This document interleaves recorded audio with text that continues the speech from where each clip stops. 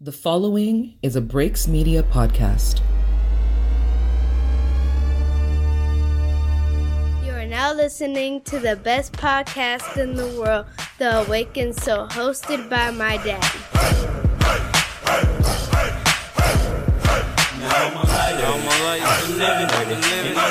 I'ma keep it till I'm gone.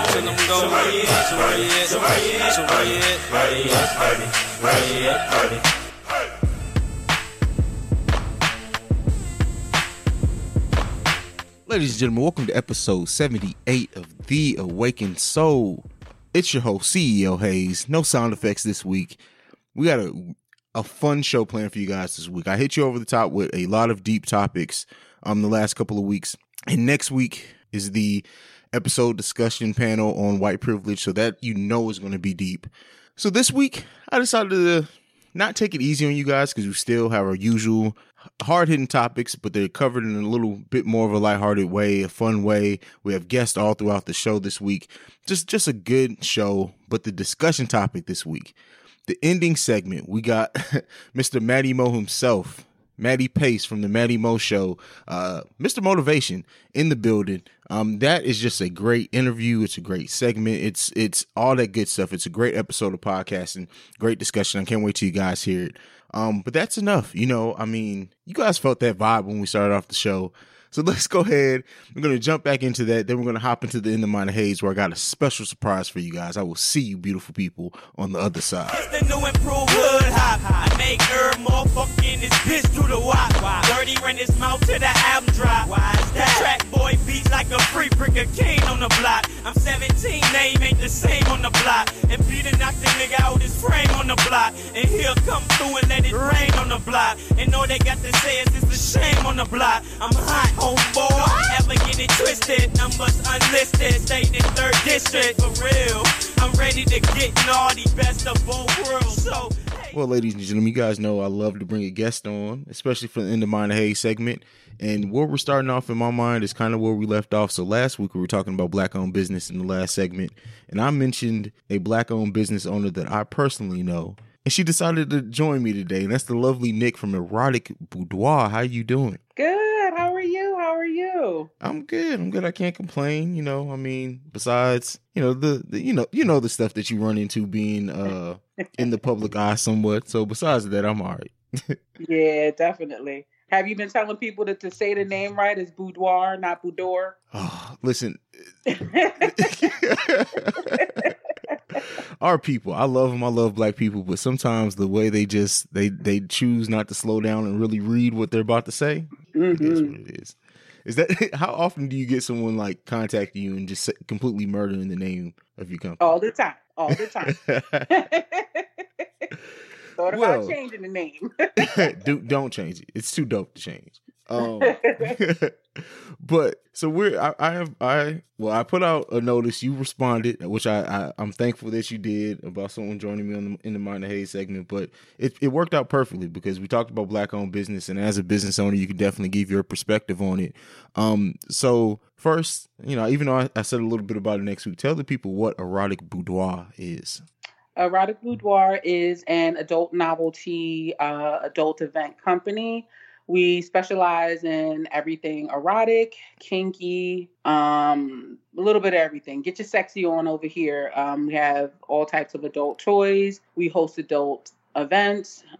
We vend at a lot of adult events. And that's who we are. We have lingerie, vibrators, dildos, butt plugs, you name it, whips, chains, leashes, collars.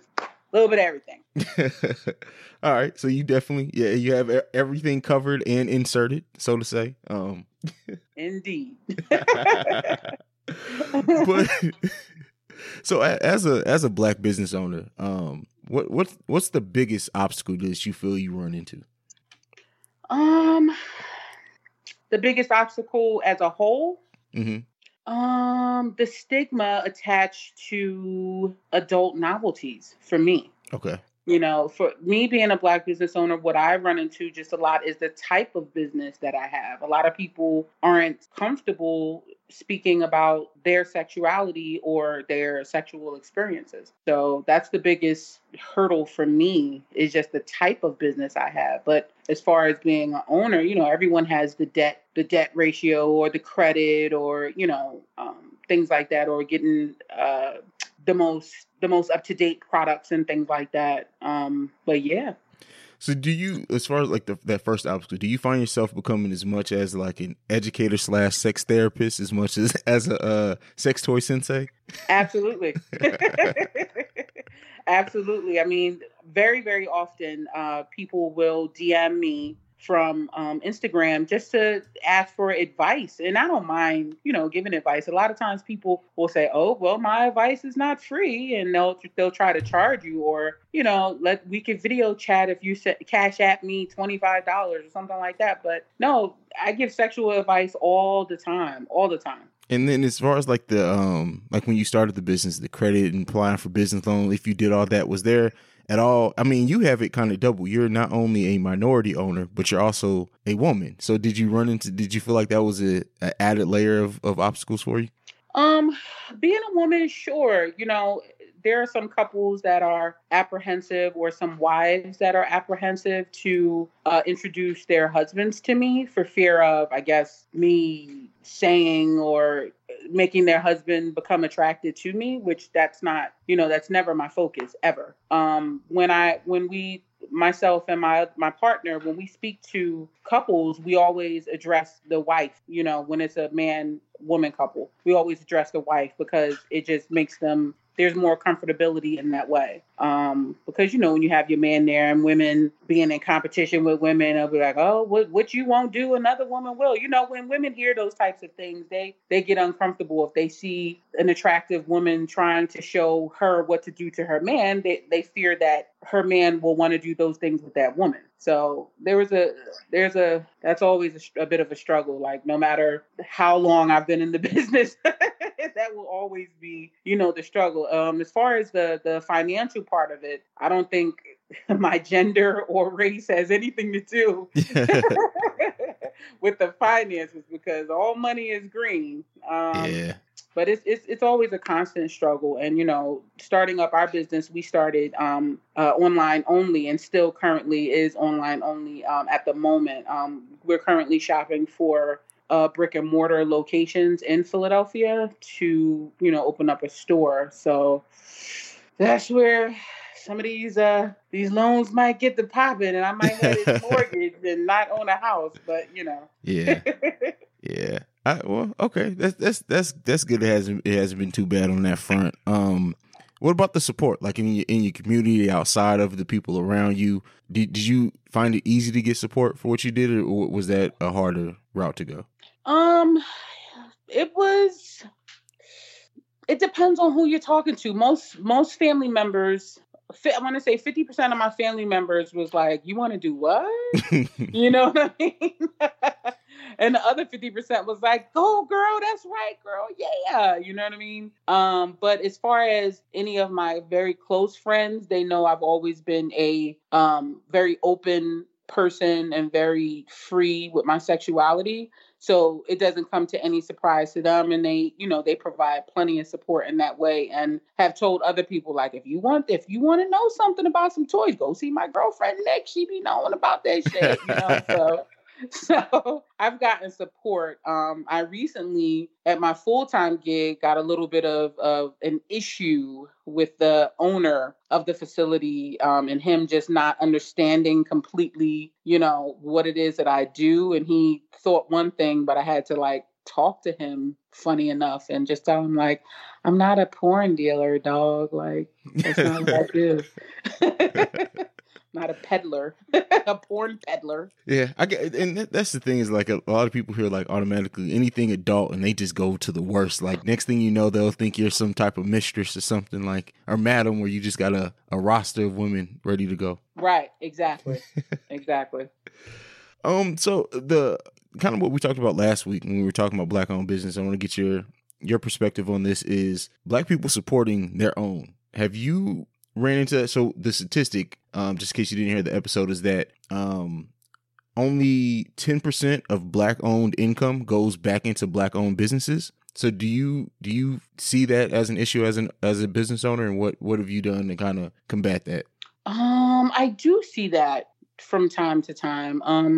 I see a lot of people may ask my advice about specific toys or what I recommend, and then we'll go someplace else because it's cheaper instead of supporting the person that you know, which can be problematic because you don't get the same personalized purchase. Like you just don't. If you ever have anybody that's ever bought anything from me, I leave my lines of communication wide open for them to say, oh, this might have happened, or this doesn't work, or this, that. We stand by everything that we sell, and we'll replace anything if there's any issues with it, where a lot of other times with other companies, you won't get that. So I do believe that people, it's problematic. What I've also encountered is everybody wants a discount. Everybody oh, you're going to hook me up, you're going this, you're going that. And it's like, when you go into Target, do you ask them to discount those shoes or that pocketbook or that case of water? Like their price is their price. My price is my price. If I want to give you a discount, let me give you that discount. Because 9 times out of 10, if we have some sort of personal relationship, I'm going to give you a discount. But don't immediately like, Nick, what's up? I want to get some stuff from you, but can you give me a discount? Without even asking what it is that, without me even knowing what it is that you want, So I find that problematic and frustrating. I can imagine. We do have a way of doing that, don't we, our people?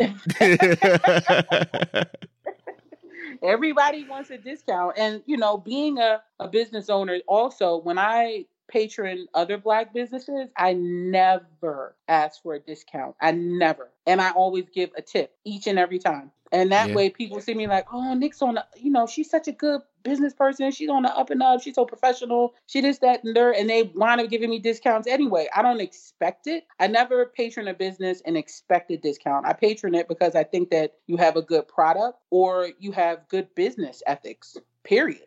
That's what's up. And I've asked a lot of questions, I guess, on the negative aspect, but let's get to the positive. What's the best thing about being a business owner? And you can share a story, anything. What's been the best thing? The best thing, having the freedom to do what you want to do. The freedom to do what you want to do when you want to do it. You make your own hours, I'm everything in my business. I don't have an accounting department. I don't have a reconcilement department. I do everything. Promotions, advertisements. I have complete creative control of how I want my business to be perceived, and not, I'd always want it to be sophisticated and, classy. I never want to have someone spread eagle with an erotic boudoir shirt on or something like that. You know what I mean? I pride myself in having a very sophisticated and sexy business to be eye appealing to men and women. So that's the upside of it. I have complete creative control of how I want it to be perceived to the masses. And I must commend you on your promotion game. Like I was telling you before we started, when we set this up, I've going into owning my own media company that's podcasting, video, and everything else. Mm-hmm. I of course want to look for a blueprint of promotion and how it works, and I must say your promotion game is unmatched. Unmatched. And it's always very dope visuals that you create, for whether it's an event, whether it's a product, whether it's engaging your audience and your followers, and a conversation you're always creating. And I gotta say, since now I can say it in front of people, you're dope and it's amazing. Thank you. I mean, I learned from constantly being on social media. I learned from some of the people that have the 20,000 followers or the 50,000 followers. And you know me, I'm not afraid to talk to anybody. Yeah. I'll talk to anybody. I will DM you. I DM Cardi B. I DM Beyonce. I DM all of those people. I'm not afraid to talk to people. So thank you. I appreciate it. It's anytime. Long nights and some red eyes, but I feel that. Yeah, I feel that. Yeah. So I gave you time to talk about your business, but I kind of want to let's pay it forward. And I know you have a friend with an interior design company that does amazing work. Let's go ahead and plug her stuff so that way we can keep it moving. That's my girl, Lauren. Lauren White. She's principal and principal designer and owner of LNW Interior Concepts. She is on Instagram, Facebook, not so much. She does have a Facebook page, but on Instagram it's LNW Interior Concepts. She does home decorating, staging, renovations. She does rendering. She does it all, man. She has a very keen eye for luxury home decor, and she's been doing this for a number of years. Professionally, she's been doing it, I think, for four years. But she's decorated my apartments from when I was in my 20s. She decorated some of my apartments, so she's always had that knack, and she has a very keen eye for luxury and everything, like clothes and shoes and just everything. She's dope. But thank you for plugging her. Oh man, anytime.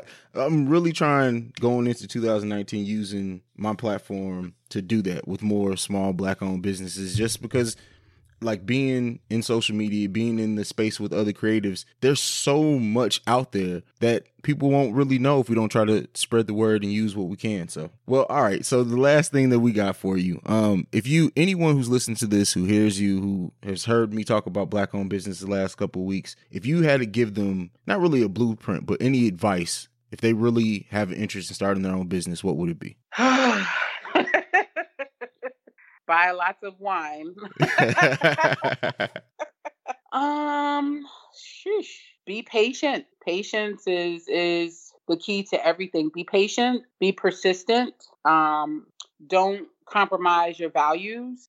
Have core values set for yourself that you cannot compromise them. Have those core values. You can be flexible when you're negotiating, but you must have core values. If you don't have core values, you're going to be thrown here, there, and everywhere. So yeah, be patient. Know that you're not going to be an overnight sensation. That's very, very rare. So you're going to spend more than you make initially.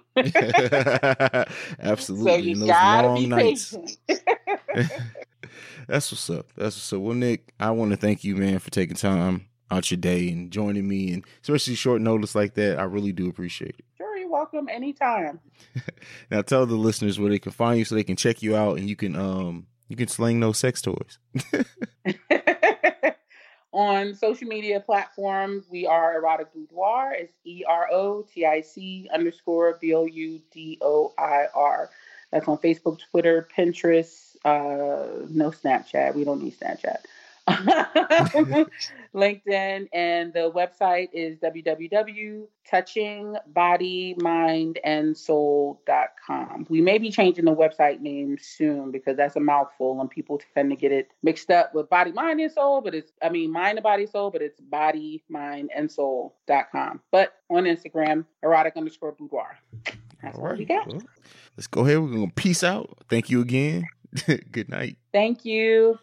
Special thanks to Nick from Erotic Boudoir for taking time out to share a perspective from a Black business owner on the topic that we discussed last week, which was built all around Black businesses and our support or lack thereof it. She definitely gave perspective that I wouldn't have been able to give just because I don't have the expertise. So, we love when we're able to keep adding, and our conversations on the podcast just keep building, and they're really living conversations, and we'll continue to have that. So special thanks out to her again for that. We're now going to go ahead and transition to a commercial from Socially Unacceptable. After that, you're going to get the Unpopular Opinion segment from Shanice, and I will catch you lovely listeners on the other side of that. You are now rocking with Socially Unacceptable. Socially Unacceptable. You are now rocking with Socially Unacceptable. Socially Unacceptable. That was hard. That was kind of dope. That was hard as fuck.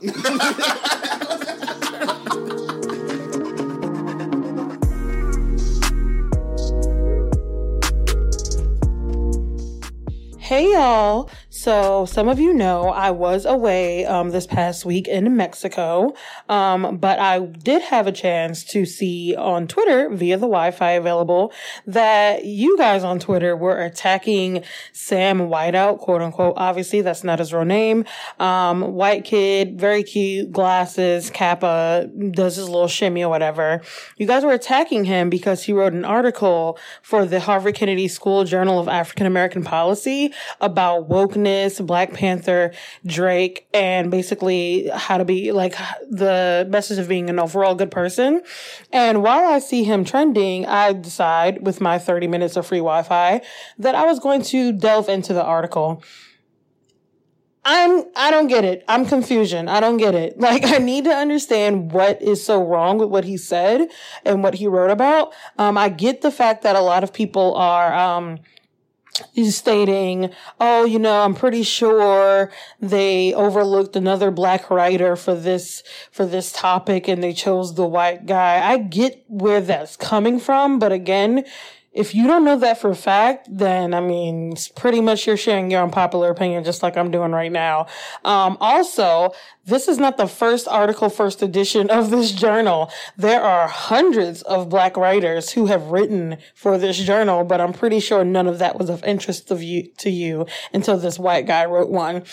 Secondly, what he wrote wasn't bad. He basically stated in multiple passages that the whole cultural infatuation with wokeness is starting to become commercial. I'm pretty sure you can tell that whenever you go shopping via Fashion Nova or Fashion Nova Men, Forever 21, H&M, you see a keychain, a post, you see anything on Instagram.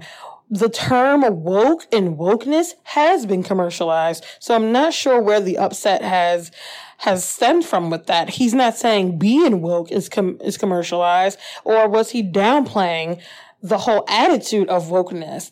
He did also state that people who have, you know, dedicated their lives to, educating Black youth or Hispanic youth or any youth of color on their people and, you know, the whole Black Wall Street thing. He mentioned a lot of these things. He did mention those people that dedicate their lives to those things don't relate to the cultural popularization of wokeness.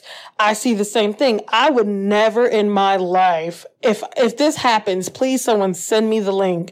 KRS-One and someone like EPMD and that whole group saying anything about wokeness and making it like a hashtag, like, or really living their life that way, because those people live their life in a woke type of way without hashtag woke in it. Like, that's clearly what he said. Another thing that I don't get is how, of course, the Twitterverse, they have their own issues and God help them, but saying like, oh, Black women, you're the reason why Sam Whiteout even has this notoriety and, you know, internet fame, but disregarding the fact that Sam Whiteout pledged Kappa.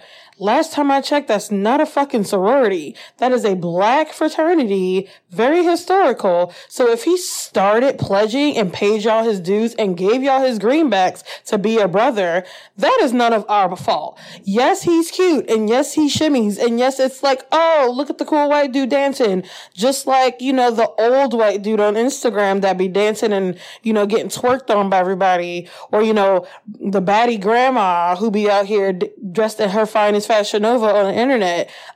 They're internet famous. We didn't put them there. Okay. Let's just, you know, get that straight. But anyway, this week's unpopular opinion is mostly trying to figure out what, as a community, Black community, or just, you know, community of the wokes, quote unquote, what we want from people. We always say people, white people or people with privilege don't speak up for us. They don't speak up and speak to their privilege, enough, which is causing our problems. But then when someone who is involved in the Black community, I'm not going to invite him to no fucking cookout or nothing. 'Cause I mean, who does that even? Like, who does that anymore?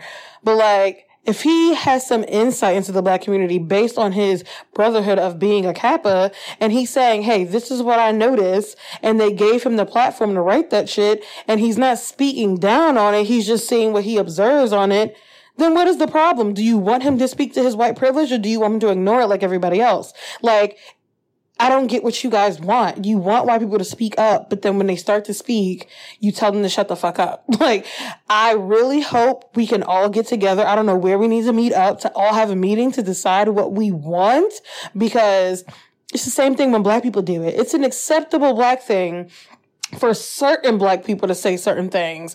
Like, if you hear anything be told by like a politician, or let's say an Angela Rye, you would completely subscribe to her thoughts and her views on the Black community, versus if you hear T.I. talk about it because he's a rapper, and yes, he cheats on his wife, and yes, he may do his fucking dirt, and yes, he may have sold drugs, but what the fuck does his personal life and his steps have to do with what he's saying about the Black community? We just all need to sit down. We all need to get some pen and paper, and we really need to decide what the fuck we want. Because if we keep pointing fingers and, you know, arguing and bickering on what we want, but we want that, but we want it this way, we're never going to get anywhere. I mean, come on, white boy. It's too much for me. That's why I say what I feel.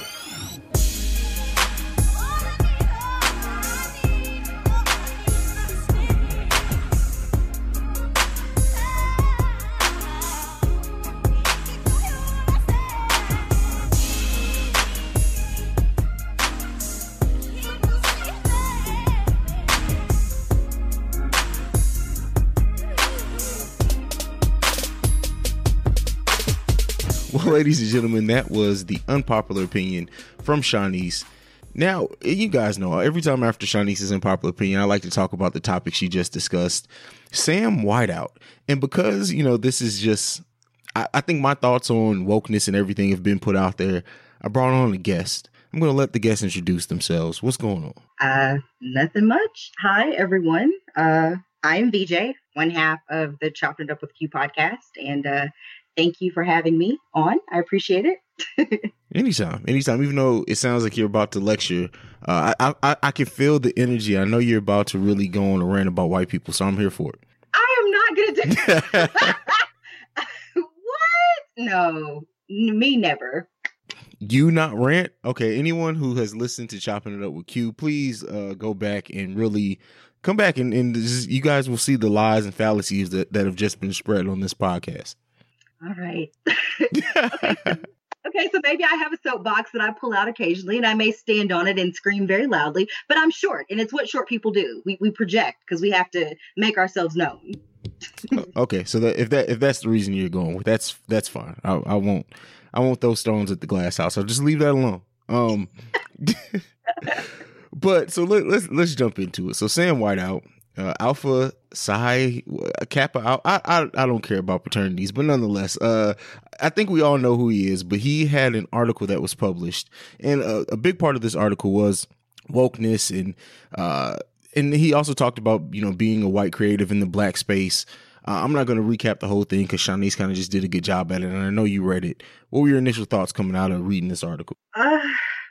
See, here's the thing. I don't, it's, how can I say this and not make it sound really awful? I think it's just typical white people shit. Like, if that makes sense. Like, it's just, there's this whole sect of white people that exist in Black spaces, and we consider them to be white allies, but then they all do the same kinds of things, right? Like, you want to be an ally, but then you're taking up spaces that could go to Black people in Black spaces, and they do the bare minimum, and Black people eat it all up. And it's just like, it's the same thing to me. Like, it's just like, it's like a weird version of like woke Groundhog's Day. Like, it's very strange.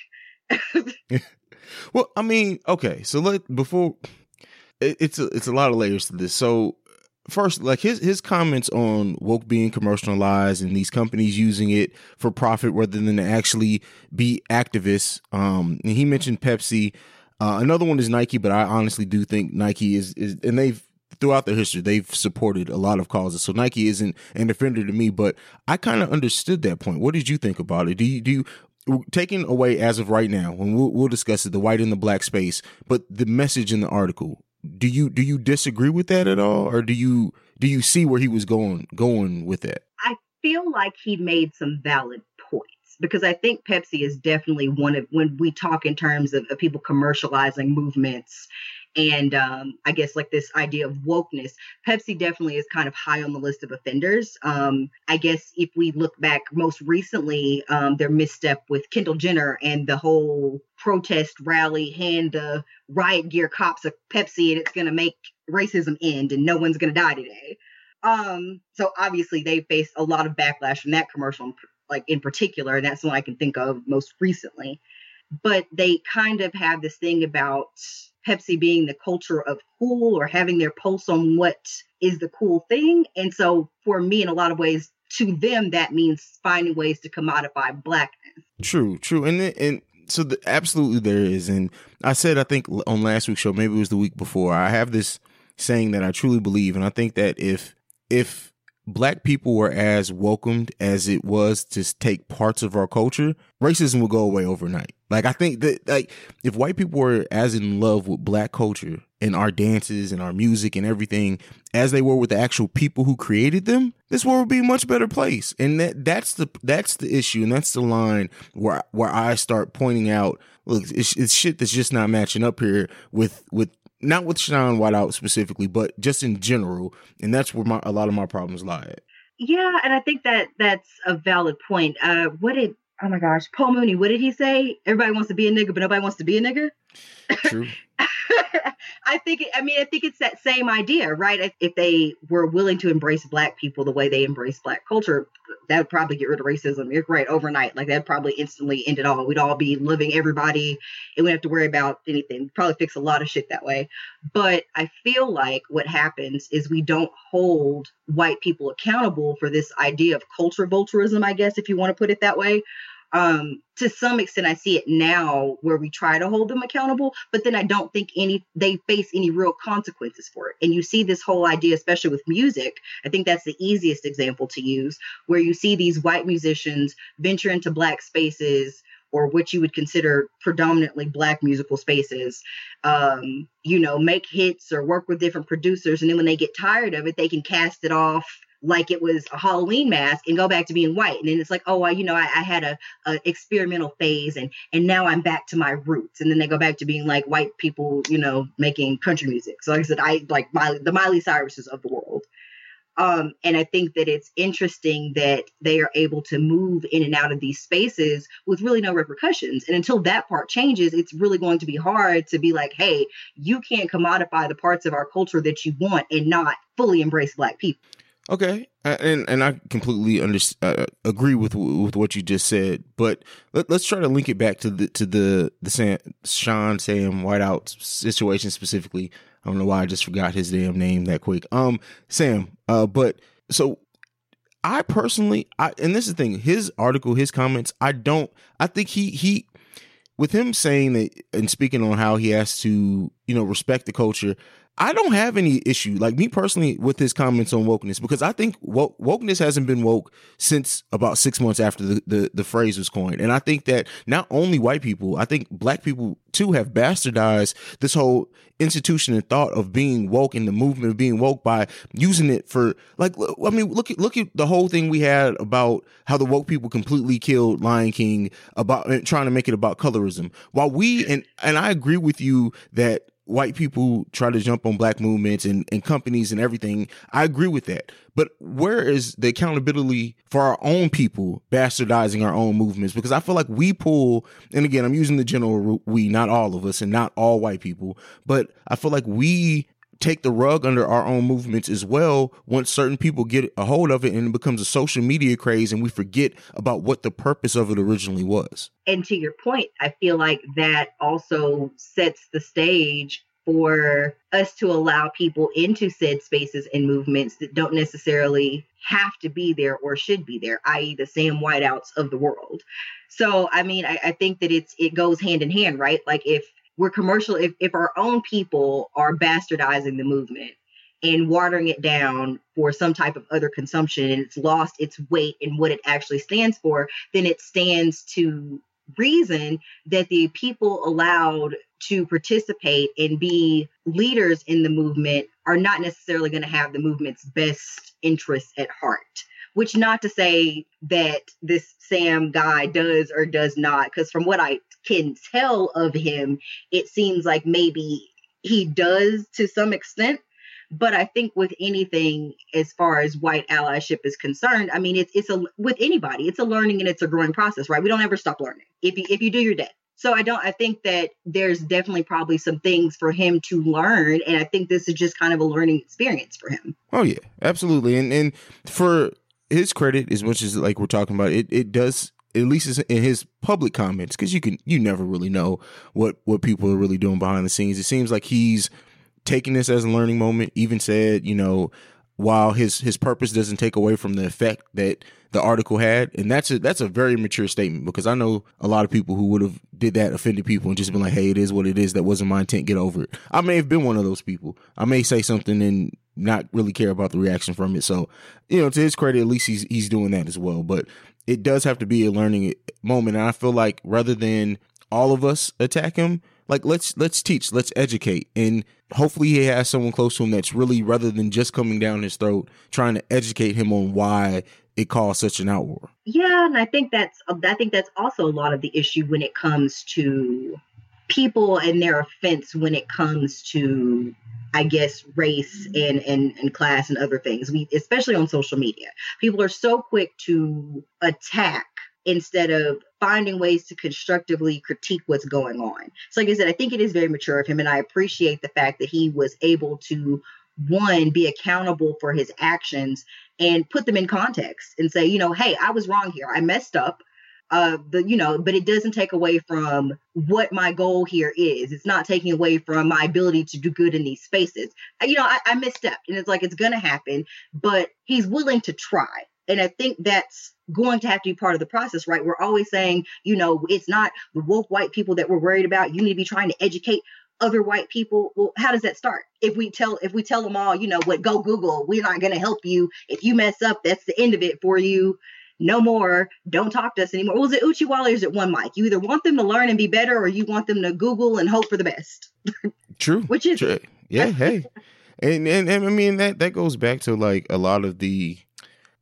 I mean, you said it. Like, there's a lot of finger pointing, but no one wants to actually be the cause of growth. Well, let me not say no one. A lot, especially when you're looking at just social media responses. It's like everybody wants to critique, everybody wants to call something out, but who's going to be the person that's going to say, all right, well, this is where the growing moment is for everyone involved. And cooler heads prevail, but that's why I like when people like us and other podcasters and other creatives use their platform to actually have these open discussions. And that's what's going to try to start making things different. That's the hope. And I mean, and like I said, I don't think that what he did was so horrible that it's just, it's not redeemable in anyone's eyes. I think that maybe some people's purpose was just to say, you're writing in a Black space about wokeness, and that's a writing job that could have went to someone who is Black or someone who is maybe closer or more embedded in our culture that could speak to a very unique position in our culture, or someone who's immersed in it, who's lived in it. So, I mean, I get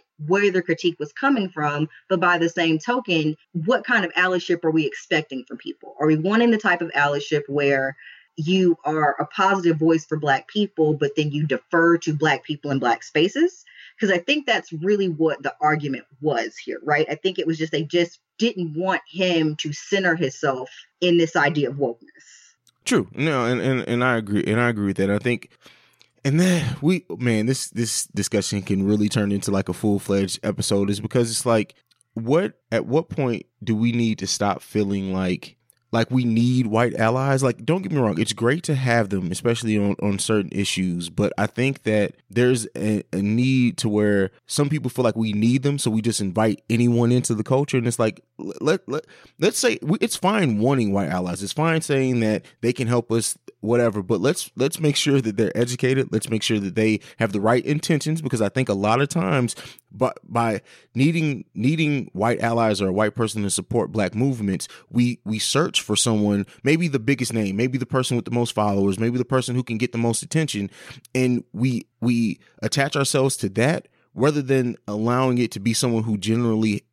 genuinely has a care about the movement itself. Yeah, I mean, I think that's the most reasonable. And I think a lot of it too is in this idea of, like, I guess you say the cookout, quote unquote cookout, like you're saying, that they'll invite anyone. Yeah. And so it's always this weird thing where it's like a white person does one nice thing or does like the bare minimum, you know, hey, you know, Black people matter just as much as everyone else. And it's like, oh, please get them a plate. Let them sit at the head of the table. And it's like, that's the bare minimum. Like, they haven't said anything that most people should be on board with. Like, they're not doing anything particularly special. And we're just allowing all these people to now become gatekeepers of a culture that's not theirs. And I think that's the really infuriating part, because the other part of it is these people are white. Like, okay, that's the part that is mind blowing to me. These are white people. Like, why do they have to come into the cookout? Like, they could just be white and go talk to other white people about helping Black people. Like, they don't have to come embed themselves in the culture to be helpful to us. Well, like, that's the part that's very confusing. But is that necessarily bad? If they want to fully embed, and by embed, and this, you may mean it differently, but when I hear embed, I don't necessarily feel like that's a bad thing. Like, if they truly want to engulf themselves to learn in it rather than assimilate or imitate, if they really want to learn about Black culture, and you don't have to imitate what we do, you don't have to imitate the way we dress to really get into the culture, to try to understand it. I think that's it's a distinction. A lot of people look at, oh, well, he dresses and talks like us and likes rap music, he definitely has to be someone who supports Black culture, and that's not always the same thing. But what is there a problem if someone really wants to, for the correct reasons, embed and engulf themselves in Black culture? Well, thank you for correcting me, because I don't think I used the right word there. So embed in this sense in the word, I don't think that that's a bad thing. If someone truly is trying to learn about the culture and have a deeper understanding of it for the right reasons, I don't think that there's any problem with that. But like we were talking about, just like the Sam Whiteout guy was writing about the commodification of Black culture, I think that's what happens. White allies can learn about Black culture and embed themselves in it for learning purposes, but this idea of imitation or putting on a costume or a character of Blackness is not helpful to it doesn't help in any way. Like, there's a one thing in being yourself as a white person, and that's how you are, and you are embedding yourself in the culture to learn. It's a completely different thing to decide, I'm going to change from being the white person that I was 6 months ago, and now I'm going to go over here and I'm going to talk imitate whatever I think Blackness is, and then regurgitate that character to a white audience. That doesn't help any of us. That's 100% fact. That hurts more than it helps all the time. Yeah, and I think that's the concerning part, because in a lot of cases that is what happens. And so, like, people like that's, like I said, they're white people. Like, you being a white ally, the key word in that is white. Like, we could all be allies to each other. You're the ones in position of power here. So the white part is critical to this working. So we don't need you to cast off your whiteness to try to pretend to be a Black person to help us. That's hurtful. That's not helping anybody. It's disingenuous and it's insulting. Man, we're just, this is what we're gonna do. Really, because I know you listen, so I know you probably know. Next week is actually our white privilege discussing episode, and listeners of the Awakened Soul, you guys are listening live. I need you on that panel now. Okay, I'll do it. I'm free. Okay. Well, there you go. So we're gonna put a pin in this discussion, because I love the passion, and where we're going with this is a lot of what we're going to actually cover next week. So I really, really would like your thoughts on that there. So that's an official invitation. So I'm glad you accepted it. You were going to be there anyway. If I had to hack your phone and just make Skype pop up on it, it would have happened. Isn't that, I'm going to report you to my FBI agent. That sounds like. My dad works for the NSA, so I'm not worried about it. Okay, well, excuse me. Well, all right. So as you guys can tell, that was a great discussion. Let me know what you guys think about the Sam Whiteout situation. Were you offended? Were you not? Do you understand where he was coming from? You guys already know where you can find me. Send me any feedback, questions, comments, concerns, theawakensoulpod@gmail.com. You can also call in and leave a voicemail, 614-547-2039. I finally got that memorized, so shouts out to me for that one. But VJ, this is now your time, man. Tell the listeners where they can find you. Well, yeah, thank you for having me again. This is VJ, one half of the Chopping It Up with Q podcast. You can find me on the Twitters at VJ_Burton. It is the same on IG. The show's Twitter is at choppingitup_pod. Yes. It took me a minute. I had to remember. That is it. I don't tweet from there as much, but you can also catch Q there as well. On Snapchat, it's MeekB. Don't Snapchat me anything ridiculous, please. Thank you. So I take that people, listeners, the DMs are open. So there you go. But continue, Visha. They are not. Please stay out of my DMs. Thank you. God bless. As I tweeted out earlier in the week, for anybody that needs to hear it, I am not your girlfriend. I'm not going to buy you a Christmas present. You can't come hang out with me and my family. So don't do that, please. The end. So DMs are not open. Thank you very much, sir. You worry about your DMs and what they're doing. Hashtag Haze Hive. You do that. But yeah, the show, we're anywhere that you can find podcasts. Apple Podcasts, Spotify, Stitcher, iHeartRadio, Spreaker. So yeah, please check us out. We'd appreciate it. Yeah. Well, there you guys go. Definitely go check them out. And as you guys can see, she lied at the beginning of this podcast. She doesn't get on her soapbox, whatever. Go and check her out. I want to thank you for joining me, and I'm going to go ahead and pre-thank you for joining the White Privilege episode. Thank you so much. Oh, thanks for having me. Tell the people peace. Peace. What's up, everybody? This is Dan, a.k.a. Dan on Drugs. And I am Afro Becky, a.k.a. Afro Becky. And we are the Black Law and Legal Lies Podcast, a weekly legal podcast for the culture. Each week, we have conversations with our co-host, Anne, a licensed and practicing / ratchet ass attorney, as well as myself, a rehabilitated criminal, and our lovely, esteemed moderator, Afro Becky. Most of our topics are legal in nature, and we discuss them in a relatable way. We release new episodes every Tuesday. Yo, you can find us anywhere podcasts are available. Or you can find us on social media at Black Law Podcast. So check us out. Or don't. Hey! What? Sometimes people do like the opposites.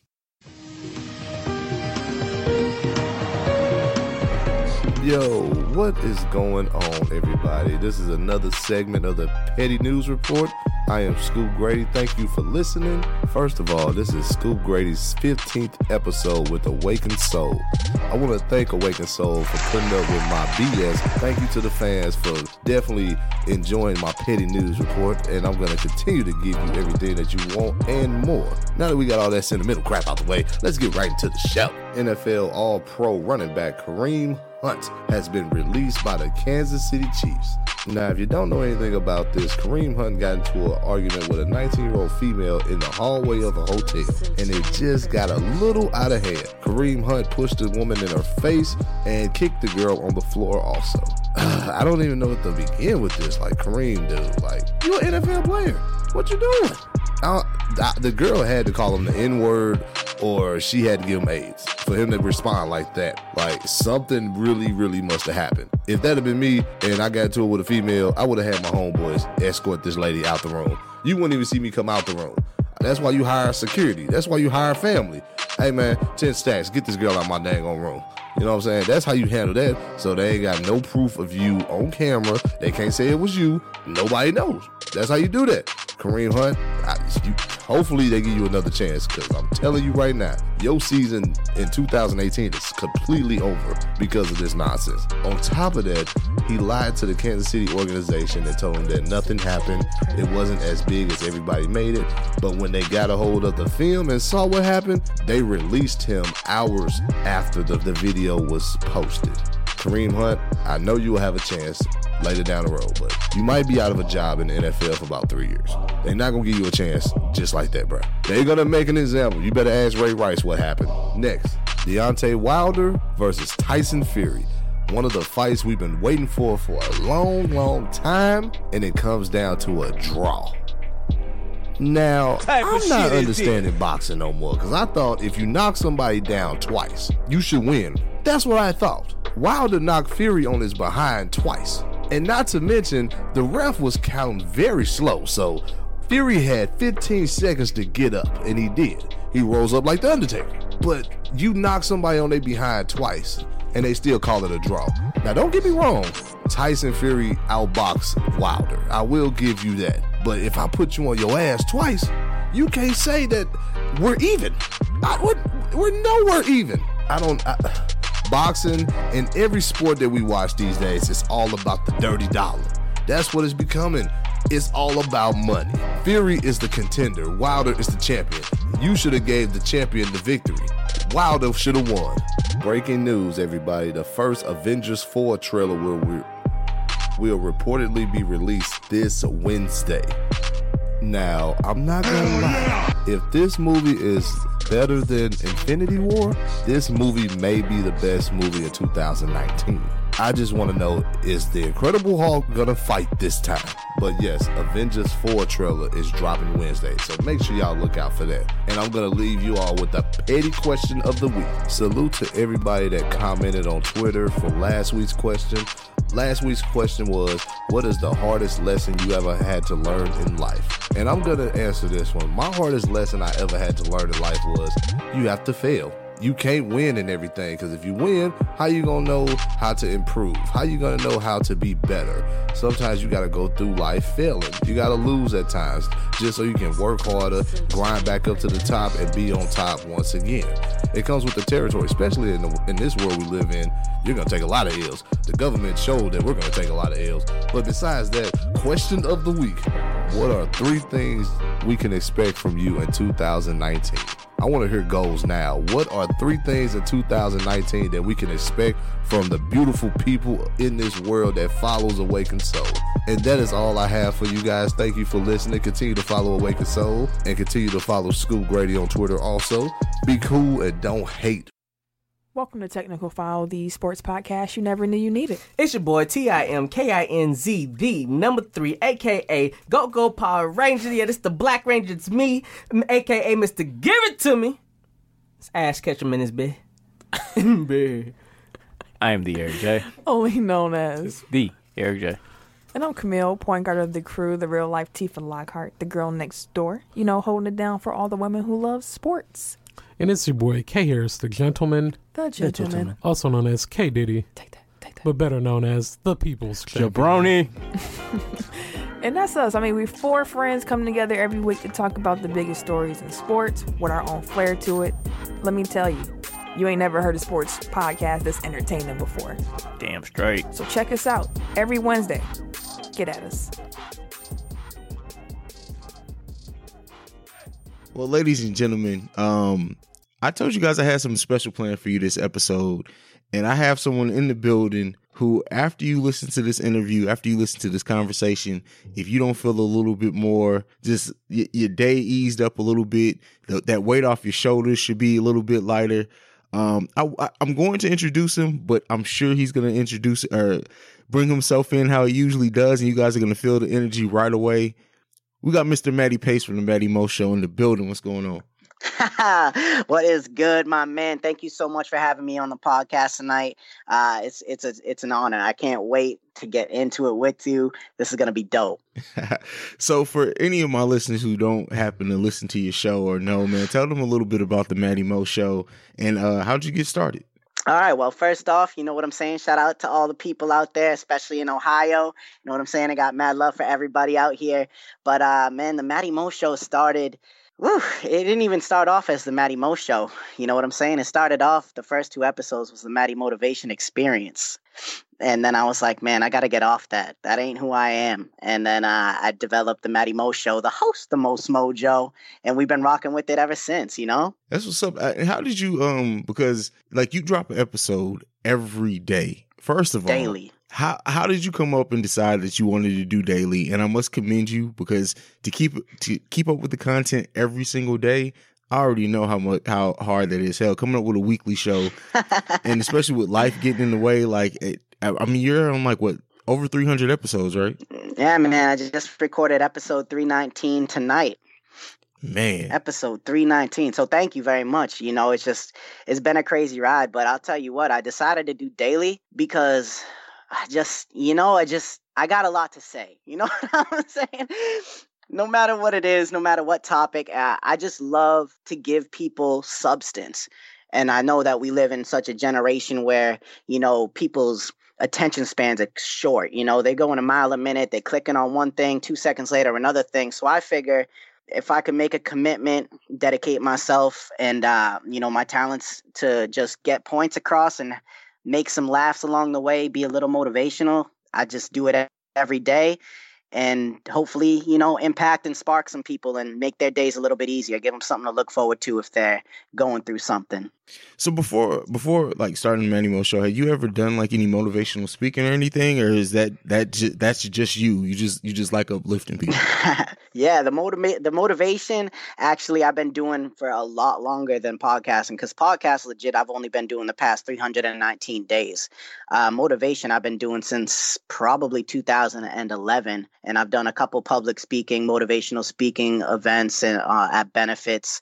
And that's been a crazy ride in itself. I do daily motivation as well on that. Every day it's a new status or a video or something. And that's on Facebook, Maddie's Motivation, as well as on YouTube. I got a few videos up there and a lot more to come. Yeah. And the fact that you're able to do it across multiple platforms, again, I gotta take my hat off to you, man, because that's... Thank you. I know how much hard work goes into that, man. And yeah. So I got to ask you this. So 319 days. So have you gotten sick at all over those 319 days, or do you just power through it? 'Cause... Oh my goodness. Let me tell you. Yeah, I have actually. At the worst times was the very beginning. Because, I mean, geez, when I started in January, you know, it was the heart of the flu, man. This past year, I know how it was out in Ohio, dog. The flu was bad up here. You know what I'm saying? New England, man, it was crazy. And I ended up catching the flu real bad. Took me out of work for like 4 or 5 days. And even in those days that I was off, I just grinded through it. I pushed through it. And I don't think if you go back and listen to it, you could tell my voice was a little off because I was sick, but the energy and intensity and the content was still what it is today. You know, I pushed through it, I powered through it, and I made a commitment. You know what I'm saying? So I ain't trying to get called out on nothing. You know what I'm saying? I feel you, man. I feel you. Do you feel like this is your calling? Definitely one. I think it's I don't think it's the main calling, but I think it's a definite intro to what the true calling is, because I believe, you know, no matter what journey you're on, nothing ever ends up the way it started. You know what I mean? You always end up going down different paths and different roads. You get faced with different struggles. But this right here, I can honestly say, is one of the things that has spoken to me the most in my life, besides the motivation. But yeah, it's straight passion, man, which enables me to do it every single day like I do. I don't look at it like a job, like, oh, I got to create a podcast tonight. This sucks. You know, I don't look at it like that. I'm like, yeah, we're going to get it tonight. You know what I'm saying? Because especially when people look forward to listening to you. So it's definitely just been a passion. Yeah. The passion with podcasting is like, I feel like people, you can fake your way through it, or you can just do it because it's fun or whatever. But you eventually, at some point, you get to a crossroads where you have to be passionate about it to be able to just continue delivering it at a high quality. And I think I said on a few episodes ago, I won't say that podcasting is my calling, but I feel like it's the vehicle I'm using to get across or to deliver my calling. And that's to help, you know, educate people and, you know, talk about deeper things and help everybody work through stuff. Like the most recent episode, It's Okay to Not Be Okay. Mm-hmm. The fact that I shared my depression story on that episode is, for me, a year ago, if someone would have said to me, oh, you're going to open up that much on a podcast, it would have never happened. And so I tried to, through me showing my growth through podcasting, showing me breaking down my walls, is I hope that it helps other people do that too and see that it's okay. 100%. And I think the best thing about it, and you sharing that struggle, in particular with the audience that you have, man, with the following that you get, which is a good one, a really good one. I mean, you're making waves out here and I love it.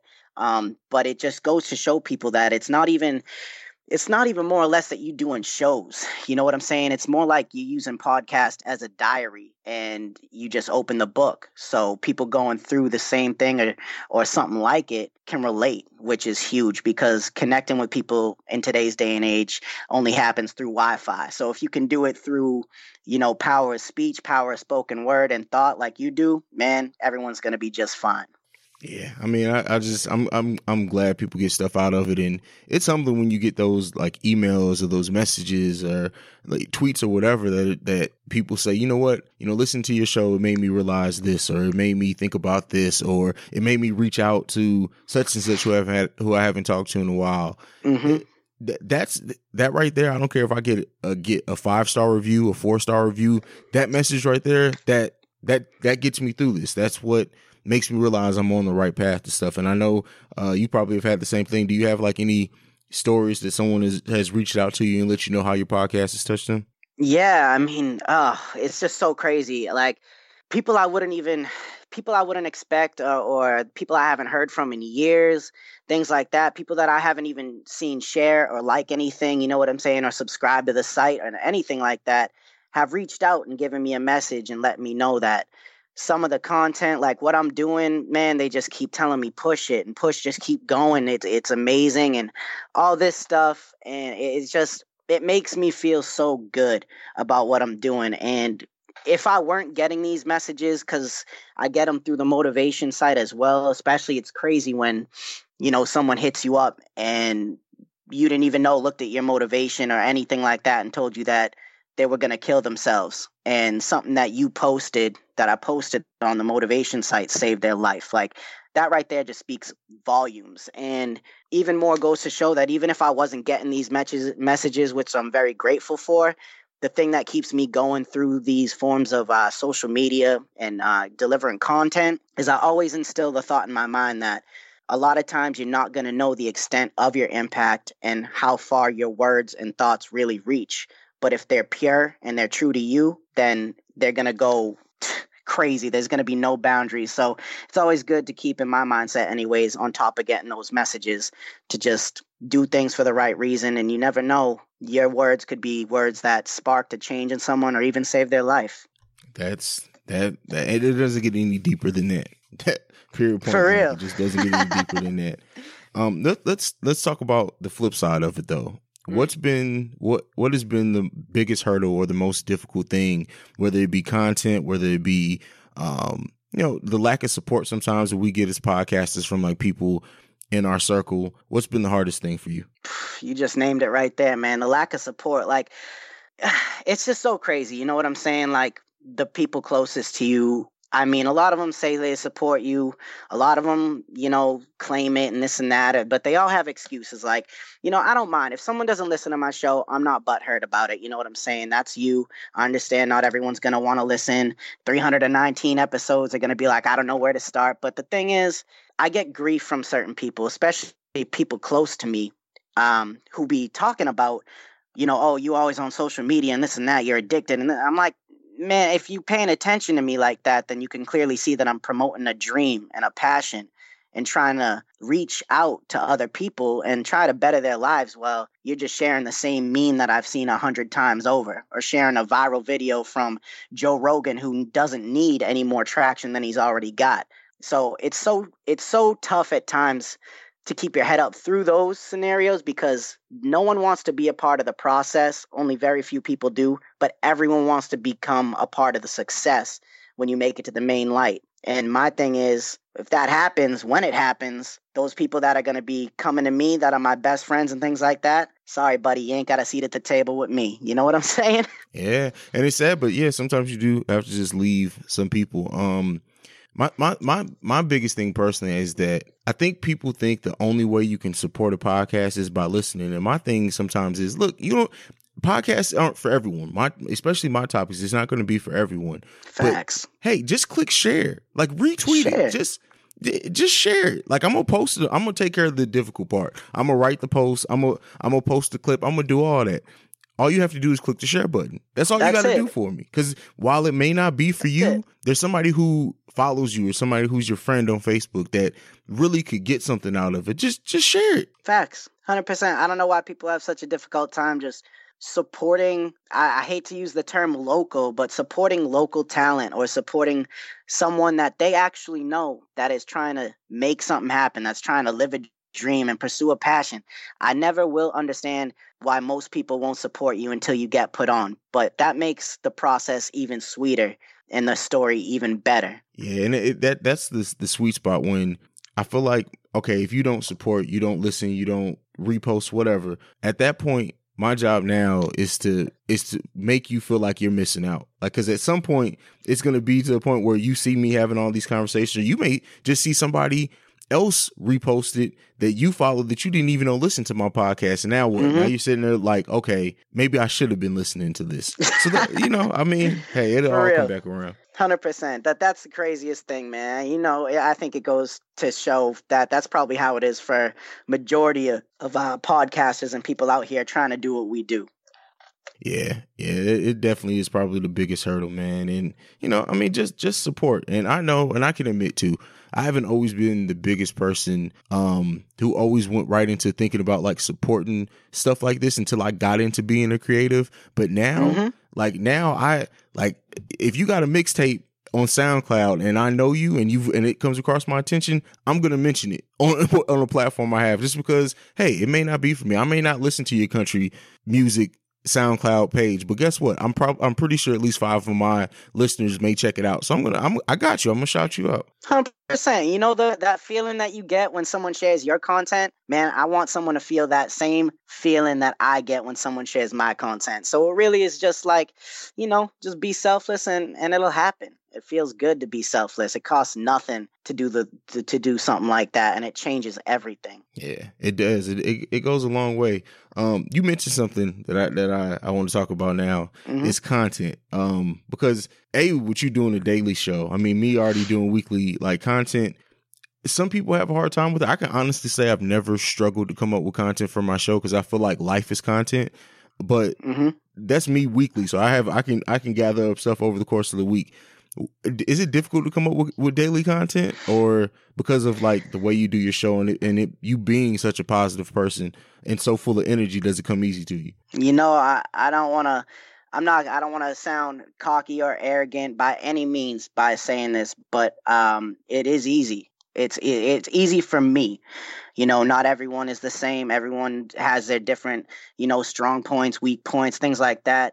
But so far, 319 episodes, I can honestly say it's been pretty easy to come up with content because it's just like anything else. Everything great happens at the beginning, and it's easy to get started, but it's tough to continue to carry on. So I might be singing a different tune 300 episodes from now, but as for right now, it's been pretty easy, and it's been a lot of fun because everything in life that I go through, that I've gone through, the people that I surround myself with, or just hear stories and things like that, it's like there's endless content for me. You know what I'm saying? I can turn anything into something, and that's something that I'm blessed to be able to do and have the opportunity to do every day. So it's been good. It's been pretty easy so far, but we'll see. You know what I'm saying? We keep a level head out here because you never know. Things could change at any given point in time. So I'm just blessed to still have the opportunity to do this. Oh yeah. To have the platform and to be able to keep it up and to do it at a high level is a blessing within itself. I think in 2018, I've seen like no less than like 8 podcasts come and go of people that I know, people that I've interacted with, that I've listened to the show, I've shared the show, I've given feedback, and then all of a sudden they're just gone. So to be able to stick around for a year or more in podcasting is like, it really is big. And unless you're in this business, I don't think a lot of people realize just how many podcasts come and go so quickly. Facts. And you know what's even crazier? Tell me if you feel the same way, but it's how hard you work. Like I'm sure there's a lot of companies out there right now that want to sponsor the show, whether it's my show, whether it's your show, whether it's the Socially Unacceptable podcast show, whoever it is out there. I'm sure there are mad people looking at us saying, I want to sponsor that, but I want to see if it's just a flame. You know what I'm saying? Because I want to see if it's just a spark or if it's going to turn into a fire. And I think that mentality will push us or push any podcaster to continue to kind of outwork, I don't want to say the competition, but just focus more on their craft, focus more on getting better, focus more on expansion and producing content and just opening up new doors for themselves. Yeah. And I the thing with, it's so many different avenues for creative people now, whether it's podcasts, whether it's YouTube, whether it's blogging, whether it's vlogging, like it's literally, if you have something to say and you have a passion, you can do anything with it. Anything. It's limitless possibilities out there if you're willing to put in a little bit of work. The work is the part that people that a lot of creatives don't realize the work that it takes. I'll admit it. Let me be transparent again. When I got into doing the Awaken Soul, while I was very passionate, I knew I wanted to do it at a high level. I didn't even know the work that was going to go into it. Now it's a work of passion. All those long nights of editing, all those long nights of trying to take out some background noise because my kids decided to have a fight in the background. Like, it's all worth it for me. So I love every bit of it, every single bit of it. Definitely. And that's how you know that it's for you, because you can put up with all that stuff and you ain't gonna fall victim to it and just be like, forget about it. You know what I'm saying? And just throw it away. So shout out to you. And another thing, shout out to your fam, man. You got a beautiful family. I love seeing your posts on the Twitter, killing it out here. I love it. Thank you, man. I really do appreciate that, man. That's 100%. That's my biggest joy there is my family. I love my family. I'm a guy who really, everything, like just being at the house with everyone, all of us sitting in here, just sometimes them just running around, and it may seem like madness to other people, but like I enjoy seeing my kids interact with each other. Like that's my greatest joy, is just to see them, whether my son's bothering my daughters or whatever else. I enjoy just watching them interact. So yeah, man, it's crazy. That's what I'm talking about. Those are the little things in life that, a lot of people take for granted. But I had to recognize you on that, because I know you got the fam, but I just needed to let you know, man, because it's beautiful. I love watching it on Twitter. I think it's hilarious, especially some of the videos you post, man. They're funny. Oh, I appreciate that, man. It's crazy. It's sad, but it's definitely funny. 100%. Oh man, so we talked about content. So the one thing as a person who's a creative and trying to get your product out there, even with you like having the motivation and stuff, I'm sure you see, and I try not to talk about social media a lot on my podcast, but just because it like people are just really, in general, unless you're like involved with other creative people, just the regular social media crowd it's so depressing really when you think about it, and sad with just like how people think and people attack each other. And it's like, I've seen so many people in conversations or discussions on Twitter, which they're really not that far off, but because they want to attack the other way of thinking, that it stops them from having a progressive conversation. Just like, look at the way that this platform could be used, and we're sitting there as a people using it to bicker back and forth. It's terrible, man. I don't understand it. People, I think it's because people so badly want the attention, and they so badly want to be heard because they're not getting heard in their real life. You know what I'm saying? So they get behind a keyboard of whether it's the laptop, whether it's the cell phone, and their first instinct is to talk when really, the smartest person in the room, listens first and talks second. And I think people are just so unhappy most of the time that are coming out doing all this, saying all this crazy stuff, this disgusting stuff to people they don't even know because they're so unhappy with their life. Whew. That's a word, brother. Like, that's a mic drop moment right there. That's just real thought, real talk. You know what I'm saying? That's how we do it over here. Yeah, and I think that what a lot of people need to realize too is that there's a difference between agreeing and understanding. I can understand your point. Doesn't mean I have to agree with it, but we can reach a point to where we understand each other and walk away, hopefully both realizing or at least learning how the other side thinks. Like I said, you don't have to agree with it. I think so many are trying to argue to force somebody to agree with their way of thinking. It's like, hey, it's not that you don't have to agree with me. That's fine, but we can talk it out. And then it comes down to the point where, like, then at this point, people, if they know that they are wrong, you know what I'm saying? Because when you're right, you're right, and when you're wrong, you're wrong. You know what I'm saying?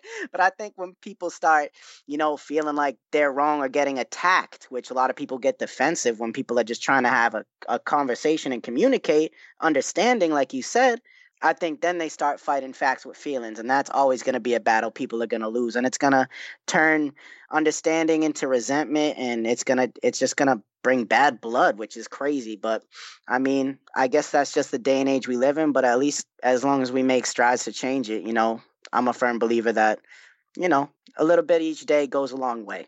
Yeah, it does, man. And I think it's allowed. Of course, the arguing community is loud, but there's a lot of great things to come out of social media. For example, I mean, right now, me and you are recording a podcast, and we wouldn't have met if it wasn't for the power of social media. 100%. So shout out to social media for that. You know what I'm saying? And shout out to the homies, the Socially Unacceptable podcast as well. Barry White Owl, Will Spliff putting it down. You know what I'm saying? Go check those dudes out. It's crazy out here. And like you said, I'm happy that social media can be used for a beautiful thing, like creating a timeless moment like this one. Absolutely, man. Absolutely. Well, I have pretty much dominated this conversation. Like, anything on your mind, anything you want to talk about with the listeners of The Awakened Soul, man, this is your time. What's going on? 100%, man. Yo, I got a question. I've been seeing on Twitter the Black Twitter movement, and I've been seeing a lot of, follow this and retweet this only if you're Black and things like that.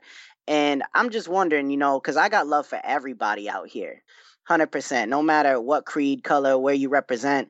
I wonder if it would be weird if I were to like it, retweet it, share it, and put my business on there. Would people, do you think, take that the wrong way when it's not trying to be the wrong way? Honestly, some would, and not that I agree with. Some would. Others, they would understand what it is and roll with it. But there's always those ones who are literally, they probably only retweeted that tweet so they can wait for someone who's not Black to retweet it, so then they can go in on it. Spark an argument. I feel you. Yeah. I know it's a weird question to ask maybe, but I want some clarity on it, because I know, and I don't like to bring race into things. You know what I'm saying? I ain't about that, especially on my podcast, man. I never do an episode about it, but I figure we'll have the opportunity to ask. I might as well do it. You know what's funny too, and this is just me being completely and utterly transparent. Again, with me being my dad's white, so I really, race is neither here nor there to me. I try to look at the character of a person rather than the race, because there are shitty people of every race. So every race. But it's funny because stuff like that happens, and literally only Black people, well, not only minority races could tweet something like that, because if white people tweeted, hey, this is all the white people retweet this, do you know how many people on social media would go batshit crazy over something like that? White Twitter movement, that shit would get crazy. Oh man, the tweets and the podcast that will pop up from something that says the white Twitter movement, man, it would. Oh my God. I don't even know. That's crazy to just think about. You know what I'm saying? I wouldn't even want to see a social experiment on that, because that shit would just get out of hand. Oh yeah. It would be on the Shade Room within an hour of it being posted. 100%. On the Breakfast Club, Charlamagne be talking some crazy shit about us, Yeah, you'd be like, did you see what the white supremacists did on Twitter today? They had a white Twitter movement. I'm like, white? So, like, what do you mean? Like, I got a Spanish girlfriend, you know what I'm saying? Like, what you talking about? People are crazy out here nowadays, you know what I'm saying? Yeah, people are wild, man. People are, yeah, but nobody wants to face their own biases and conflictions with stuff like that, because they'll, like, thousands of people were retweeting and posting in that Black Twitter movement, but I guarantee you most of those same people, if there was a white Twitter movement, would be all in their goddamn feelings, and I'd just be shaking my head. Crazy. That's crazy. But that leads me to my next question for you, because I'm turning the tables, you know what I'm saying? Okay. I'm out here getting questioned. I got a question for you, all right?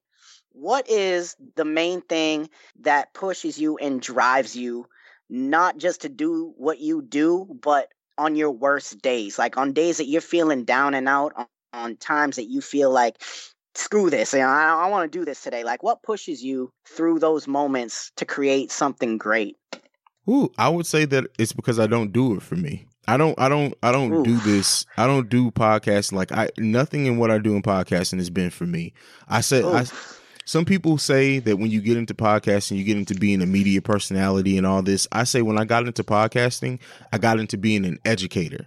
And so I try to keep that focus, is that because of what I want to do and what this platform is built for is to help feed people's minds and to help educate them. And because I'm not doing it for me, I'm literally doing it for whatever person hears this and gets something out of it. That's what motivates me on my worst day, because it's not about me. Ooh, man, I'm glad I asked you that question. You know what I'm saying? Yeah. Ooh, that was That's a good one. I think that may be the single best question I've ever been asked on the podcast. So that's a good one. You heard it here first, people listening to the Awakened Soul podcast. Daddy just asked him the best question he ever been asked. If you wonder who Daddy is, that's me. You know what I'm saying? We out here getting it in all day, every day, baby. Absolutely, man. What's next? What's next? Let's see what's next on the bill. What I want to know is, how'd you come up with the name, the Awakened Soul podcast? Okay, so I get into stuff about this all the time. So everyone initially thinks it's about being woke, and I keep explaining it has nothing to do with that. So let me break down the name. Awaken. Stay woke. Oh God! I'm just kidding. But awaken is because with the content, I want to awaken something in someone, whether that is to be self-reflective and think about something you ignored or something you may have not realized about yourself, the world, politics. I want to really awaken your mind. And then the soul part comes from, I believe when you make a connection with someone, you're not really just making a connection with the physical person, regardless of however deep the connection is.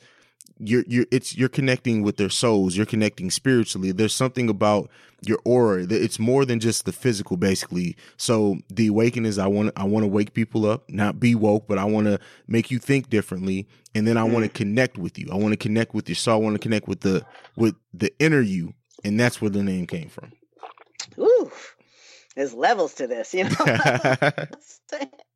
That's what I'm talking about right there. That is dope. I like that a lot. I'm happy that you came up with that name. And furthermore, I already know what that stands for, because it speaks for itself in your episodes, you know? I appreciate that, man. It's all about education, baby. Education, not devastation. Exactly. Uplifting. Uplifting, man. Let's uplift each other. That's what I'm talking about. Now I got another question for you. If you could have one superpower, what would it be? That's a good one. If I had one superpower, I would honestly probably say the ability to teleport. Ooh. The ability to teleport, because I grew up overseas in Italy, and I want my kids to see the world. Like I already know, just because of they're not going to get to see the world like I did growing up. So if I had the ability to teleport, every weekend we'd be popping in somewhere. So it'll be that. So I can go. I love traveling. I love getting out of places, getting to see new places and new cultures. So that would be it. That's pretty dope. I like that a lot. You know, what would yours be surprised at how many people be saying they want like the power to be invincible. Oh yeah. I'm saying, I'm like, why? What's the point of that? What would your superpower be? Whew, man, if I could have a superpower, I'd probably have. Oh, you know what? I ask the questions all the time, and I never ever think of an answer for it. So I'm probably just gonna say that I would love to be able to fly. Okay. I think being able to fly would be dope. Or being it, you know, I don't know. Maybe some Doctor Strange type business. I think I'd like to be like Doctor Strange. I think that'd be cool. Doctor Strange is like, that'd definitely be cool. But Doctor Strange is almost, I'd really be concerned with what I do with that much power. You know, I would get into it for the right reasons, and I would try to do my best to help people. But you know, every now and again, you gotta get on the bad. You know, you gotta take someone down who's being bad. You know what I'm saying? Yeah. That's probably what I'd be, though. I don't know. I guess whatever superpowers Doctor Strange had, that's probably what I'd be. Okay. That's my thing right there. All right, now I got a serious question to ask. What's your favorite football team? Oh, you're going to laugh at me when I say, well, you know, they're not doing too bad. But so my dad's from Chicago, so I'm a Chicago everything. The Bears, Bulls, Chi-Town, Cubs. So, yeah, when the Cubs won the World Series, you don't understand. That was seriously, that was almost like getting into heaven. because it's been so long. Like I almost thought I'd never see it in my lifetime. My dad's never seen it in his. So, but yeah, the Chicago Bears are my favorite football team. Yo, the Bears are killing it right now. Yeah. Bears have been killing it. I've been impressed. You know what I'm saying? They're a team that's just been silently creeping and being a threat. So they're definitely something to watch out for 100%. Oh yeah, and they're dangerous this season, but I think if everything goes the way it seems like it's going to go in like 2 or 3 seasons from now, they're really going to be dangerous. 100%. It's all development. Yeah. That's what I'm talking about, baby. It's like I don't know if you have it on right now, man, but the Cowboys are beating the Saints right now, and that to me is wild. Really? I didn't think they'd be winning. Yeah, that's crazy. No one did. I love me some Cowboys. Obviously, you know, I'm a Pats fan. We out here in New England, baby. You know what I'm saying? That's what it is. But I love Cowboys being the second team. I'll tell you that. That's America's team, man. America's team, baby.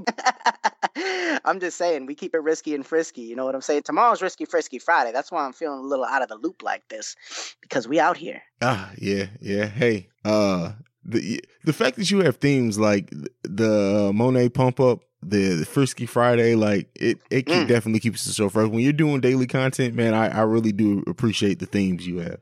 Thank you. You know, it's like, I know I said it was kind of easy before.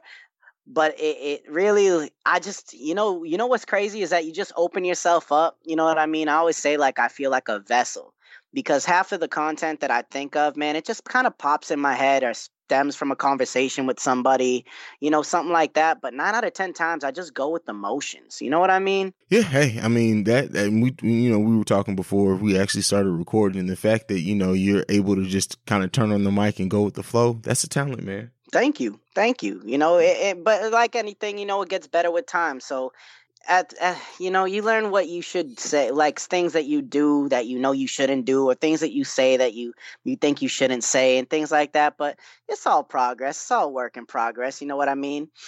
We ain't gonna I'm not gonna sit here and say every episode I've ever done is fire. I have a couple that I was feeling a little off maybe one day and they weren't as fire as the next. But regardless, as long as something hits somebody, then it is what it is. You know what I mean?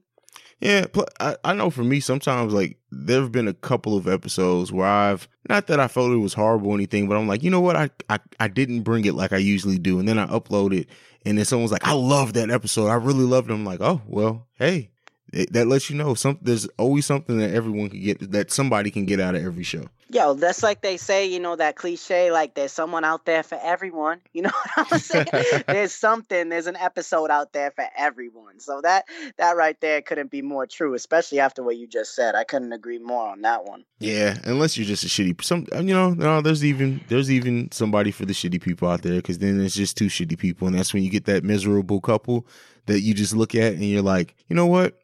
They're shitty, but they found each other, so love is real. They're shitty, but they found each other. You know, there is beauty in the struggle. You know what I'm saying? That's what I'm talking about. Oh, even Oscar the Grouch is going to find someone one day. Someone dirty. Someone in a trash can, maybe. Someone that smells really bad. I don't know. Maybe it's Miss Piggy rolling around in some mud. I have no idea. Then him and Kermit are going to have a fight, and then what? Him and Kermit may even turn it into a treyway, you know what I'm saying? You never know. They could all get down in the trash can. Maybe we find out why he's so grumpy all the time is just because he ain't getting any action, you know? Maybe he's jealous of Kermit. You know, hey, I mean, wars have been built because people weren't getting enough, so, I mean, it doesn't surprise me. We just got to wait on the Roman Empire, you know what I'm saying? And they were sleeping with each other's brothers and sisters, and that was some sick shit. I think the Roman Empire was having too much sex. I think that was their problem. They were having too much because they were just men, women. It didn't matter. They just... Ugh, it's gross. Yeah, it's just gross. They loved everybody. You know what I'm saying? If there's any savages in the world, it ain't terrorists. It ain't crazy ass people. It's the Greeks back in the day sleeping with each other's sisters. You know what I'm saying? That shit is unreal. Or their own sisters sometimes, but yeah. Sisters. Yeah, that's what I meant. Yeah, sleeping with their own sisters. I bet the moms even dabbled in with the sons. You know what I'm saying? Man. I don't want to get on that, but I'm just saying, you know, it's probably possible. So, anything left you got for me? Because I have one last question before we end. You know, I'm just gonna simmer down a little bit, so I'm gonna go say no. We had enough little risky fun on this one, so I'm just gonna end my question list right there because only God knows where it's gonna go from here. Bet. So I'm gonna give you a chance to plug your stuff before we tell everybody goodbye. But I ask all first time guests of the Awakened Soul this question: What 3 songs, if you can only pick 3 songs to put on the playlist that represents your life, what would they be? Oh my God. 3 songs. All right. The first one. Oh man, what a difficult question, and I should have been prepared for it. I thought I had it off the fly, but I'm gonna just wing it. You know what? The first one's probably gonna be, "Sky's the Limit" from Notorious B.I.G. Okay. Know what I'm saying? That one right there speaks volumes. Another one is probably gonna be. I'm gonna go with "Wake Me Up Before You Go Go." The 80s joint, because it's just fun and it's jumpy. You know what I'm saying? And the last one, I feel like I gotta be versatile. Maybe go with the little R&B route. Maybe I'm gonna have. You know what? I'm gonna go with the 50s. I'm gonna have to go with Marvin Gaye. "Ain't No Mountain High Enough." Oh, that's a classic. Yeah, probably that one just for the message. But, as a fourth, I'd probably put on "Let's Get It On" because that's just me right there. You know what I'm saying? Risky Fridays. Those are my 3. Yeah, Risky Friday, you know what I'm saying? But those right there, off the fly anyways, those are the first 3 that I can kind of think of that I would put on a playlist for life. Okay, bet. I like that. Well, ladies and gentlemen, that was Maddie Mo, the host with the most mojo. Maddie, go ahead and tell the wonderful listeners of The Awakened Soul where they can follow you, catch up with you, speak to you, listen to your podcast, give them all that good stuff. Ooh, baby. Well, first up, I want to thank you. Special shout out to CEO Mr. Hayes, the Awakened Soul podcast, baby. But you can hop on to MaddieMoShow.com where we got it going on with the latest and greatest for your daily entertainment. I got some merch in the making as well, so make sure you subscribe, become a member, and most importantly, enjoy. You can catch me live on Anchor, Apple Podcasts, where you can also rate and review the show. Hint, hint, wink, wink. Google Play Music, Spotify, Overcast, Pocket Cast, Radio Public, Breaker, Castbox, Stitcher, TuneIn, Podbean, YouTube, The Maddie Mo Show, IG and Twitter at Maddie_Pace, and Facebook at Maddie's Motivation if you need a little kick in the pants, some inspiration, ladies and gentlemen. But without any further ado, that was my little message to you on where you can contact me. I just want to say once again, thank you very much for having me on the show. It's been a pleasure and an honor. And I hope you have a beautiful night, my friend. Oh, man, you too. I appreciate you, man. I really do. For reaching out, being able to do it last minute, I really appreciate this, man. All day, every day, baby. You know what it is. We out here getting it. And it's been a pleasure. All right, man. Listeners to The Awakened Soul, go and check out Maddie Mo, man. I can't say enough. If you guys haven't seen my tweets about it, legitimately, Maddie, I save you, man, from right before I go into a meeting at work and I know I'm going to get pissed off or it's going to be a long, pointless ass meeting that should have took 15 minutes that lasts 2 hours. And I'm like, you know what? That energy, I need that right now. Because if I go in here the way I'm feeling, I'm going to shoot somebody. All day, every day, you know what I'm saying? And we don't want that because then the Awakened Soul would be the entrapped soul, and we ain't trying to get that shit on there. We want you to give bars, not be behind them. So I appreciate you using me as a little bit of energy because it's always here for you, baby. Oh, man, absolutely. Well, listeners, go check them out, man. We out. We out. All right, ladies and gentlemen, there you have it. That has been episode 78 of The Awakened Soul, titled The Motivation Mindset. Thank you to all the guests who've been on this episode over the course of it. This has been a jam-packed episode, but just wait till next week when we bring you the discussion panel on white privilege. I'm really excited for this next week's episode. There's still time to get any voicemails in if you want to get your thoughts in on the subject. That is 614-547-203. Now, you can also send us any feedback, questions, comments, concerns, or thoughts on white privilege to theawakenedsoulpod@gmail.com. You can follow me personally at CEO Hayes. You can follow The Awakened Soul at Awakened Soul Pod or at The Awakened Soul Pod, just depending on which social media platform you're on. Can't wait to talk to you guys next week and see you guys then.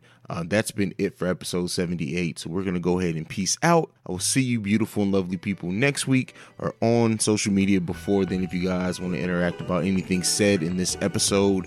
Peace.